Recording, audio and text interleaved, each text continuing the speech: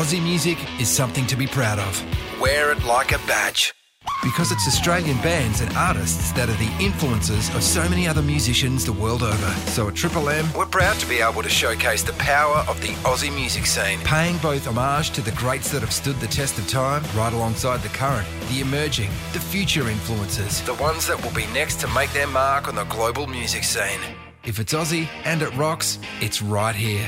This is Triple M's Homegrown with Matty O.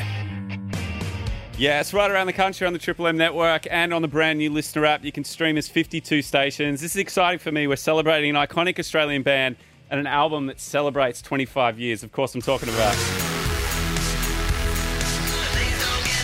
Regurgitator's Unit.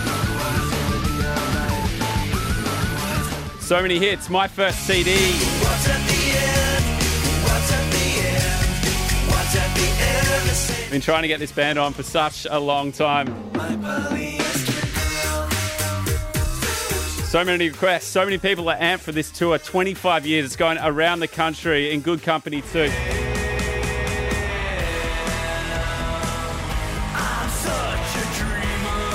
We got Butterfingers, we got Castor, DC Death Race. As I welcome to Triple M's Homegrown, Quan from Regurgitator. How are you, man? So good to have you in. Good, man. How you doing? I'm good, man. This is 25 years. Does it feel like it's gone quickly, or does it feel like it's... Just feels like yesterday. Does it really? Yeah. Yeah. Like I said, the first CD of mine, I've always been fascinated with the recording of it. Can you take us back to the writing of these songs, how it kind of happened? It was in Brizzy when you first kind of were putting it all together? Yeah, we were looking for a studio, and there wasn't one that seemed appropriate, so we hired this house that was going to get demolished in like 3 weeks. Oh, really? So we had a deadline, which is it's always good to have a deadline. Is that how it worked, really? Yeah. You had 3 weeks? Pretty much 3 weeks. It was an old rehearsal studio that was due for demolition. Right. I think maybe we had a month or something like that, but we had to set it up first, so the guys set it up, and we went into this place, and it was like falling down. I had like really bad carpet underlay all over the walls. To get some soundproofing and just a shitty kind of mattress on the ground. That was that was the lounge, the listening lounge. yeah. Piss stained mattress. Yeah, and then we had like a really old Pro Tools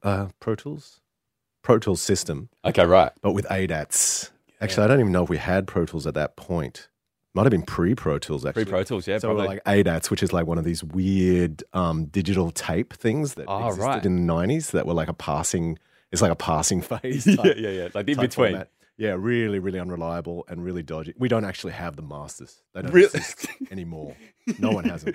Really? Yeah. So they're gone. But it was a pretty rough and ready setup. So were all those songs like written before you got into the house? Because I was looking at your touring schedule because you were in the States with Helmet and the Melvins as well? Yeah. We were going pretty hard. I had a look at all the dates actually we did. We did like about 90 shows that year or maybe more, maybe 100 or something ridiculous. Yeah. 96, 95, 96 were really hell years. I was going to say, man, that's just like, and small van as well. It's not like the big... Yeah. Small van. I don't know how many songs we had written, maybe only 2 or 3 for Unit. I think we went in and we were just like, whatever. Yeah. Listened to a lot of 80s music. Nice. Magoo, our producer at the time, who we're now working with again, actually, which is kind of cool on the next record. That's cool, man. He was just like big Beatles fan. So he was like, listen to the Beatles, listen to the old 80s stuff that you loved and you grew up with. And, do whatever you want. Cool. And I guess like you listen to those songs and there's so many layers to it. And as you know, when you're experimenting with sounds in the studio, that can take time. I guess how'd you do it so quickly? I think we were just like really open to whatever. Like we were young, obviously had a lot of energy. Yeah. And there was a lot of friction in the band as well, especially after touring together for so long. That's what people don't understand, like, because those big tours, right? I think people know what Australian touring's like, but explain what those 90-date America tours are like. It's like a gig every night, right? I mean, we toured a lot in Australia as well. I mean, there's no doubt about it. We did like whatever we could get a hold of. Paul really kind of got everything going.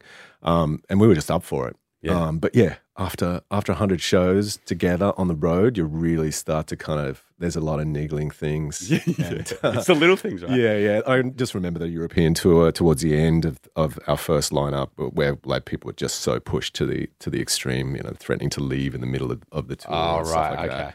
It was pretty. It gets pretty ugly, having fights in the van and Oh, stuff. yeah, of course. There's snow planes all in every direction, and they're threatening to get out and just run and go for it. Yeah. So yeah, it happens to the best of them. I just wanted to play this little snippet of audio I found about, I think Ben was talking about this on Recovery. We were getting a lot of really bogan dudes to our shows. Yeah, that was amazing. And there was a lot of violence, and we saw a lot of broken legs and arms and stuff, and we kind of want more girls, and that kind of happened at the same time. We were actually re-listening to, like, She's So Unusual by Cyndi Lauper and Devo and Don Henley, a lot of cheesy 80s stuff. And then I think we had I Like Your Old Stuff, and it was a really punk song. Well, this kind of sounds like it's been done, and we just thought if we'd try like a Gary Newman kind of vibe, and we just laughed, thought it was hilarious. And then we're just trying to one-up each other. And then it exploded after its release. Yeah, I mean, we were expecting a massive backlash because it was so different to the record before. Yeah, and he was saying it was a heavy. We were known as a heavy band, and we get a lot of dudes, like a real Cockforest type thing going on. Yeah, at our shows, and it was getting a bit much. And yeah, it was amazing how it did explode and how the crowd really altered. It grew obviously, but there was a nicer vibe. Definitely something that we were looking forward to, and we headed towards. Great. People definitely reacted to it. I mean, album of the year, you beat Kylie Minogue, Natalie Imbruglia, You Am I, the Whitlams too. When you're nominated in a category with artists like that, there's no way. You just this just. I'm a little bit ambivalent towards awards. Sure, yeah. I mean, I didn't even go to that. Yeah, I know you weren't there. I saw the others. How come? Were you just I was just I want to chill with my girlfriend in the hotel. I don't really want to go to this thing. It's not my scene. Yeah.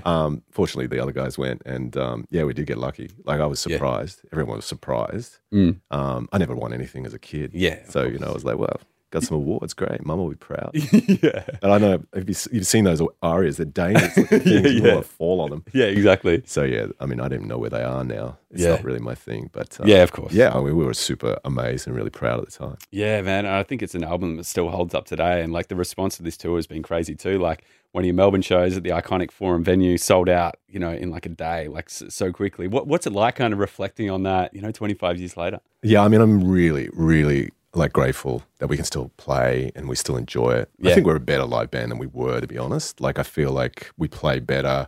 We're more kind of tight, and we're enjoying it as much, if not more. It's like a family now. It's really there's no kind of bullshit, and it's really, really pleasant to be around the guys, and it's just lovely to get back together again and have fun. And this tour, we got our first keyboard player back. Shane. Oh, really? Yeah. Is he on all the recovery clips? Yeah. He's cool. He's so fun, and he's just crazy, chaotic dude. Yeah. Our very first show we played with him on board was the Australian Sports Awards or something. Okay, right. Dawn Fraser sitting in the front. Oh, really? Yeah, and he's jumping around. Kieran Perkins. And then he just walks out on stage, pulls out all of the power of his it's live. We can't do it again. He's pulled out all the power to his samplers, and he's just there's a screen where you can see his shadow frantically trying to plug it all in. We're playing a song that needs backing, and it just doesn't appear. So we've just got to force our way through it. And yeah, there's been I think we played the ARIA Awards once, and he was going nuts because he does. Yeah. And he managed to knock a $30,000 automated light into the crowd. It landed in the lap of a girl. Yeah. Fortunately, she didn't get burnt or anything. There was no lawsuits or anything. Yeah. But he's a real chaotic element. But he's a sweet dude. Really cool. Sweet. So it's going to be really fun. Oh, man. I had so much fun revisiting all those early recovery clips as well. And Hoagsy from Powderfinger was on drums. For that one tour, yeah. Yeah, okay, cool. What was that like? Kind of... It was good. Yeah, cool. I think we had a really good time playing. Yeah. It was a bit of a strange fallout afterwards, but it was cool. Okay. It was cool. I want to play a little bit of a game with you. This is what we do for everyone that comes in. It's called... So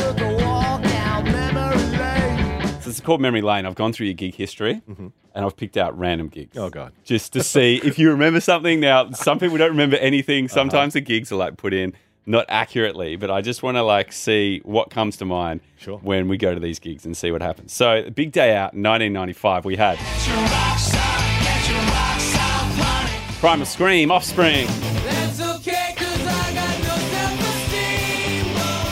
Silverchair 2,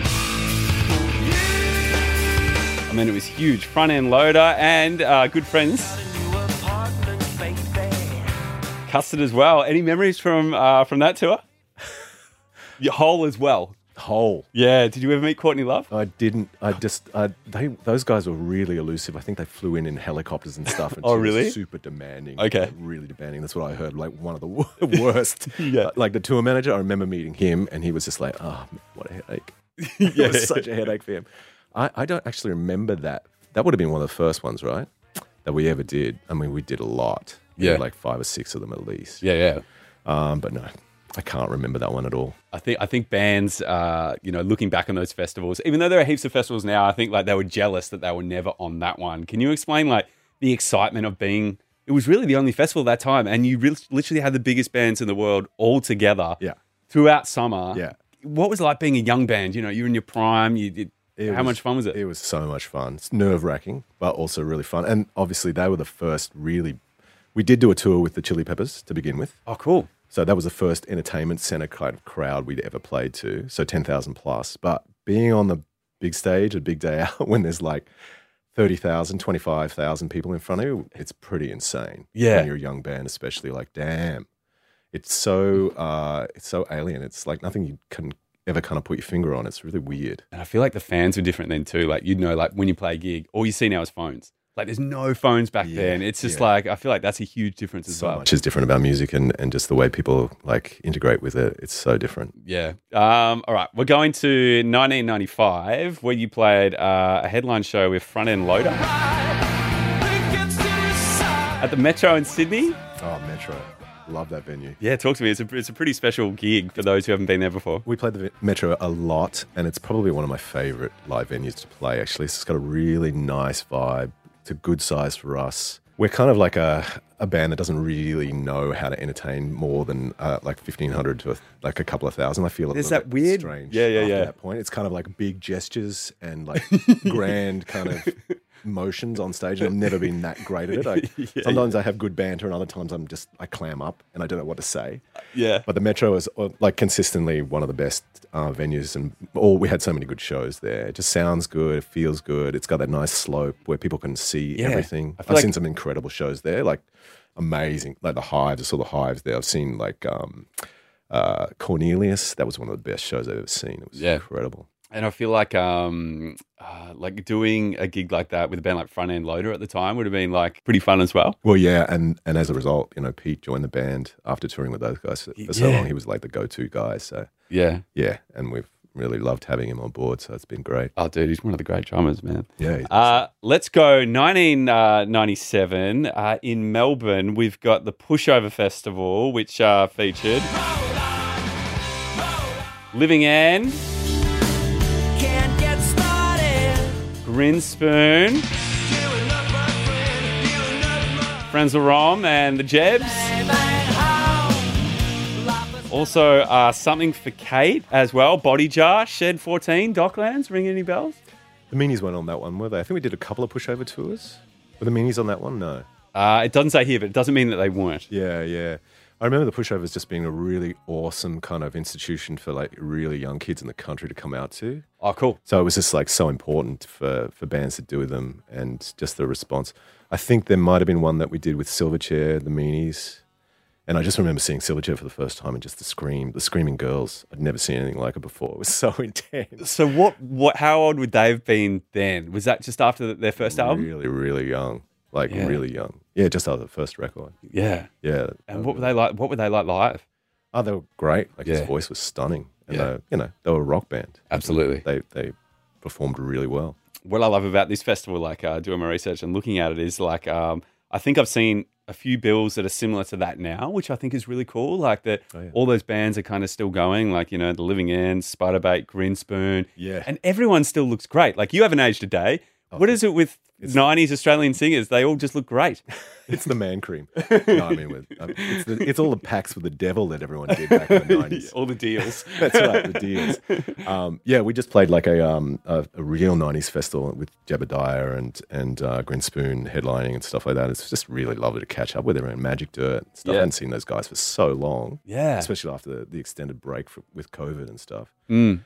So that was awesome. And they're just, you lose all of that young kind of like nervousness where you're too kind of afraid to approach these guys because everyone's thinking of each other as rock stars, and they're like there's these walls up and this weird competition feeling, and you're nervous as hell. And now it's all just like we're older. Everyone's just so happy to see each other, yeah, right? Exactly. We're looking to reminisce, and we're like, hey, we're still doing it. We're still enjoying it. It's great. Yeah, and I feel like you look at a lot of those lineups too. They're on great stages too, like Down the Green or the Red Hot Summer Tour. Like they're big kind of touring festivals, which is awesome because like demand's there. Yep. People want to go and relive these bands they used to go see. Yeah, totally. Let's go to in 2000 you played Meredith Music Festival. Oh, Meredith. Yeah, Meredith. Also, you got John Butler, Augie March, You're Mine. And I don't think Andrew G would have been playing the Resin Dog. It's a special place to play, isn't it, Meredith? It's awesome. It's one of our favourite festivals to play. Do you remember those early kind of ones? Yeah. I remember arriving. Also, lawn and festivals and the smaller ones that are kind of like boutique and the start of those boutique festivals. Yeah. It's really lovely when they cap them at a nice kind of 3,000, 4,000, 5,000 max kind of thing. And it's just a really good vibe. And, you arrive when I remember arriving like almost 10 minutes late for the show once because we got lost. I think Janet from Spiderbait was driving me or something, and I've arrived, had to run onto stage straight away, put my guitar on and start playing. So stupid. But yeah, it's that sort of stuff you can get away with, and it's kind of, everyone's really kind of chill about it. You guys ever missed a gig with the intention to get there on the day? Or No, I don't think that's ever happened. Yeah. Our first drummer did actually miss a show, but he was, unfortunately, he had an accident, so it was really impossible. But we were standing there on the stage in front of like 1,500 kids and no drummer. We're just waiting on stage. And we had to pull kids out of the crowd to play with us. And the drummer from She Had played. And then no way. Yeah, it was nuts. It was really crazy. Like a really, really difficult show. I was going to say, a gig like that, like you were saying before, when you kind of go above that 1,500, you're talking about, that's where the banter has to be on point, right? Yeah. Because like when something goes wrong... Yeah, it's hard, man. It's almost like it's a real skill set. Yeah. I don't know many people who were at that show. I don't know if I've really met that many people, but I think it was okay. It was certainly memorable. Hey, 13352 if you were there. Another experience I've got to ask you about because I was coming in and watching you most of the time. Band in the Bubble. Yes. Does it feel like... It's the weirdest thing I've ever done in my life, I think. So weird, but so cool. And what I think is really cool about it, like I've been on YouTube and there's a huge audience, like heaps of people are watching it going, this is really cool. Like people are discovering it now from all around the world. Yeah, you see the comments down below and there'll be in different languages and stuff. Yeah, okay. For people who don't know too much about Band in the Bubble, can you explain how it kind of came to be? I don't know how it started. I mean, I was living in London for a little while. We hadn't done any work for a little while. Yeah. Paul, our manager, put this idea of us just getting in this like box and getting in Brisbane Mall, I think he was saying at first. And I wanted to move back to Melbourne at some point, but I'd seen David Blaine doing his thing in that little cube just next to the Thames. I'd walk past there every now and again, just wandering around London. And I was like, okay, maybe it's time to give it a go. And he got the ball rolling really quick. Yeah. Got Channel V involved, and they spent like $1 million building this thing as something ridiculous in the middle of Fed Square. So we lived in a glass room with nowhere to hide except the toilet area that was out the back. With Jabba from Channel V. He slowly lost his mind. He lost his mind very quickly. I don't even know if he had a mind to go in there with, to be honest. He certainly, he chucked out the window pretty quick. But we would wake up in the morning and there'd be like whole netball teams, girls just looking at you in your underpants, and like people watch. I met people who had watched us on webcams 24 hours, 7 days a week for the whole 3 weeks. They knew more about my moles and stuff in my body than I did, crazy stuff. Certainly one of the most surreal experiences I've ever experienced, ever. Man, I bet you're glad you did it because it is such a cool and unique thing. I actually enjoyed it. Like, I think Pete had a hard time. I think probably the guy, our crew guy at the time, Hugh, who's a lovely guy, I think he was a little scarred by it as well. So, well, I mean, it's always going to happen. I mean, the good thing is you've got that experience with kind of being in such a close proximity of each other. So going in, it was going to be okay. But like, you throw in Jabba, who just, he's just... Yeah, I mean, that aspect of it was a little bit chaotic. Yeah, sure. But that album, man, good songs. Like, it's It's cool. Yeah, thanks. I mean, I felt like we didn't really capitalize on it. We got a lot of press, obviously, but it was just a bit of a strange experience. And a lot of the record was written in pre-production beforehand. Okay, so yep. it was extremely nerve-wracking being in there and really hard to focus on art and actually creating. Yeah. So I don't know if it was if we did it again, you definitely have to go in with a different mindset, I think. Yeah. Definitely. Yeah, cool. Well, man, you did so well to record a whole album. And how long were you in there for? 3 weeks exactly. Yeah. You guys have got a thing with 3 weeks. Yeah, man. I think if you're spending any more than 3 weeks on it, you're probably overcooking it. So. Yeah, I like that. I want to ask you about another big day out where with Arcade Fire. Yeah. Arcade Fire 2, also had Hilltop Hoods. A good mix. Dizzy Rascal as well. And then Paul Kelly. I feel like this big day out lineup is criminally underrated. We're actually on it too with our band British India. And how'd you find that one? Like watching Rage every night? Rage is one of the greatest live bands I've ever seen, like live rock bands. And I remember standing up on the hill in one of the stands and watching them one night, just the whole crowd. Yeah. Just looked like a giant tongue. Yeah, it did, hey. It was just like moving as one. And yeah, when they play those, like when they play the big hits, it's just insane to watch the crowd. Yeah. That was probably the most impressive crowd reactions that I've ever seen watching that band live. And they're just so good. And I think it was cool, like kind of being on a tour with a band like that who hadn't really been, it was like kind of like their Get Back tour, like they just reformed and the excitement was there and you could really kind of feel it. Yeah, yeah. I want to ask you something about that tour because me and the guys, we talk about it all the time. Yeah. I don't know if you remember, but all the bands, you know how all the bands would get on the plane at the same time? Yes. We got on from Melbourne to Adelaide and all the bands, I don't know, I really hope you remember this. All the bands were waiting to check in the lobby the morning of the Adelaide big day out. Yeah. And everyone was super hungover. Yeah. I'm pretty sure you were there. You might not have been there, but the Silverchair guys were there. The Rage guys were there. Bjork was there and all their followers. And everyone was super hungover. And then someone got up on the grand piano in the middle of the lobby and started... Oh, really? Singing Dancing Queen, and then everyone joined in. Do you remember that? Oh, man, I always miss the good shit. Yeah. I never go to the after parties. I never meet anyone exciting. I do remember saying hello to Björk, and it was just really hard because she kind of just fobbed me off really nastily, and I was like, oh really? Because I really loved her before that. You never meet your heroes. That's just one thing you got to learn. What about a pinch yourself moment for you, like over your career where you've just been like, man, I can't believe I've met this person. I'm hanging out here. Is there one kind of thing that comes to mind? I don't know. I mean, I met a lot of people that I've admired as musicians, and being kind of like, they're not really my people. I've never really met anyone that I've been like, oh yeah, that's just a really amazing human being and they're a really incredible artist. Like it's either or sort of for me. But of course you only get glimpses of what they're like, and they can be, they're meeting thousands of people every day. So they're tired. And exactly. Sick of it. So it's hard to approach people. I do remember meeting Tom Morello backstage, I think at that one. Oh, cool. With a friend of ours, Stella, who plays in Warpaint, who's the drummer. And she was close friends with him. And he seemed like a nice chap. Yeah. And he's an impressive guitar player. I've always admired the band. And I do remember my first time ever hearing them in like the back of some hotel in Brisbane when I was like quite young, playing in like early bands and just being really? Wow, this record is insane. Yeah. Yeah. So yeah, that was kind of cool. Awesome, man. And tell us about new music. New music, yes. We have like been writing for the last, feels like 6 months. Well, I finished like my own solo EP, and we're working on a new record with the band as well. Great. So, it should be 13, 14 songs in the next few months getting recorded. So, awesome, man. Excited about that. Have you booked in your spot for 3 weeks?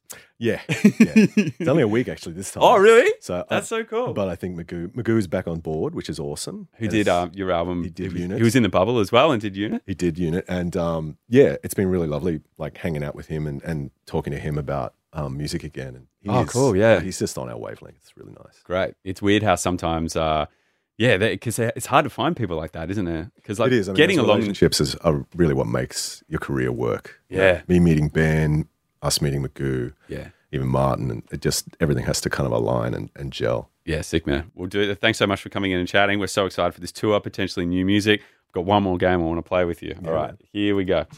On Triple M's Homegrown with Mattio, it's time for... It's right party or dinner. Now, this is called Right Party Dinner. I'm going to give you 3 artists. Okay. You've got to write a song with one. You can party with the other. The third, you have to take home for a family dinner. Okay? Okay. So your 3 artists, pick completely at random, are Fatboy Slim. Boy Slim. Second artist, Rod Stewart. Third artist, Cyndi Lauper. Man, I don't know. I'd do all 3 with all 3. It'd be fun. Yeah. Probably party with Rod, actually. Party with Rod, yeah. Yeah. Dinner with Cindy, I'd say. Yeah, that works. What's the third thing again? You're writing a song with Fatboy Slim. I don't know how that would go. I think that'd be all right. Yeah, it'd be all right. Yeah. Yeah, I think it'd probably work. Yeah, cool. Awesome, Quan. Hey, thanks so much for coming in, having a chat. It's awesome. Can't wait to see you live, and it's been a lot of fun. Thanks, man. It's nice to meet you, man.